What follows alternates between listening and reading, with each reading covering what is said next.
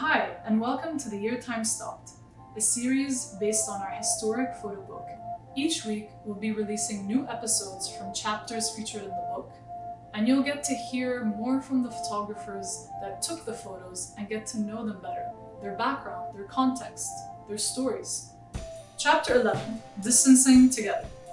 The year 2020 proved that even though we had to be separate, nothing can stop people from coming together in solidarity.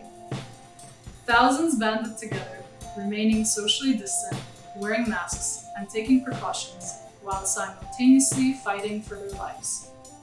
Every event was now a risk to one's health in the face of this global pandemic. But it was a risk worth taking. It became obvious that we could not continue to live with the injustices that were killing many of us in ways worse than a disease could. This was a fight against a disease of humankind, one that we had to actively work against. Hey folks, thanks for tuning in. Now let's jump into the interviews from the photographers featured in this chapter. Getting out of the subway to see the Black Lives Matter crowd chanting in solidarity to defund the police sparked a flame in me. I joined the march, quickly observing through my lens. As a black African immigrant, I understood the need to stand against injustice. It could be me, my brother, or a friend who faces this injustice. The crowd decided to march on to Times Square, and the move was on.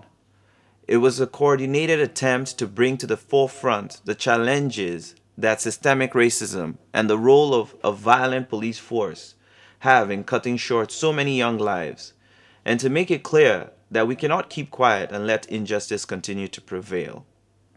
My name is Simi Vijay, and I am from Nigeria. I am a documentary photographer, and I'm currently living and working in the Republic of Congo, Brazzaville.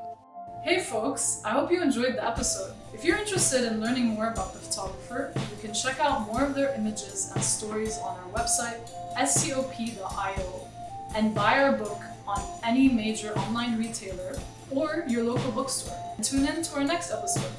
And don't forget to subscribe. See ya!